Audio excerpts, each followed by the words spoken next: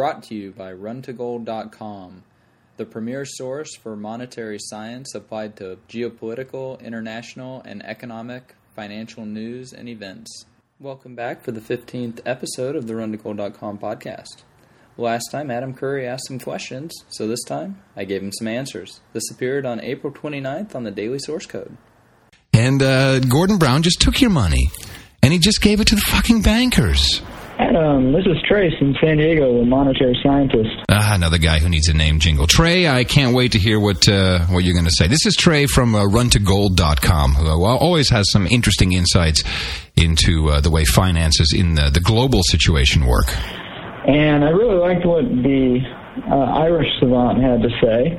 And also, you seem to ask the rhetorical question, gold keeps us free, huh?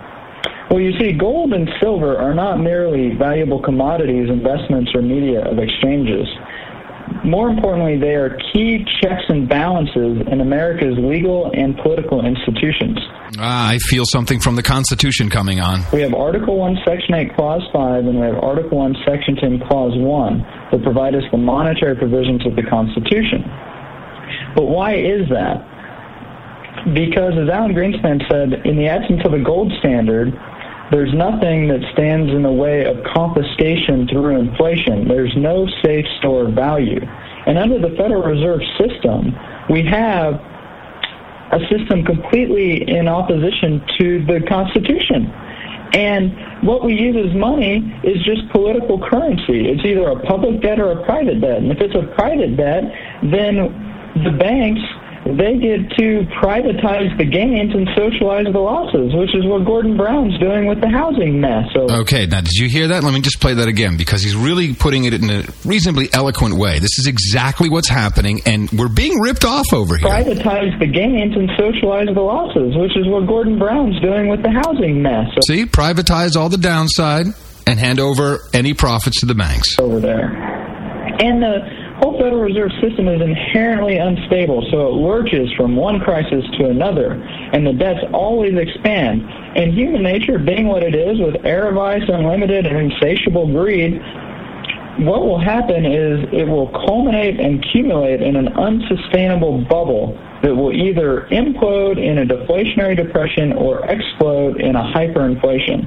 So either one of these, I'm sure, is going to happen in a couple of years. I think 2011, 2012 is kind of the time frame that this is just going to collapse on itself. It all is going to come crumbling down because it just, I agree, I don't think it's sustainable. Now, the price of gold has been manipulated for two reasons. One, to suppress the evidence. It's the canary in the gold mine. And second, to throttle monetary evolution, advances in currency, which I discuss some of them on my site, runtogold.com.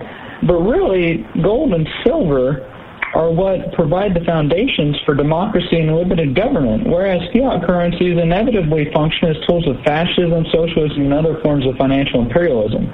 Von Mises, the great Austrian economist, said, quote, "It is impossible to grasp the meaning and idea of sound money if one does not realize that it was devised as an instrument for the protection of civil liberties against despotic inroads on the part of governments."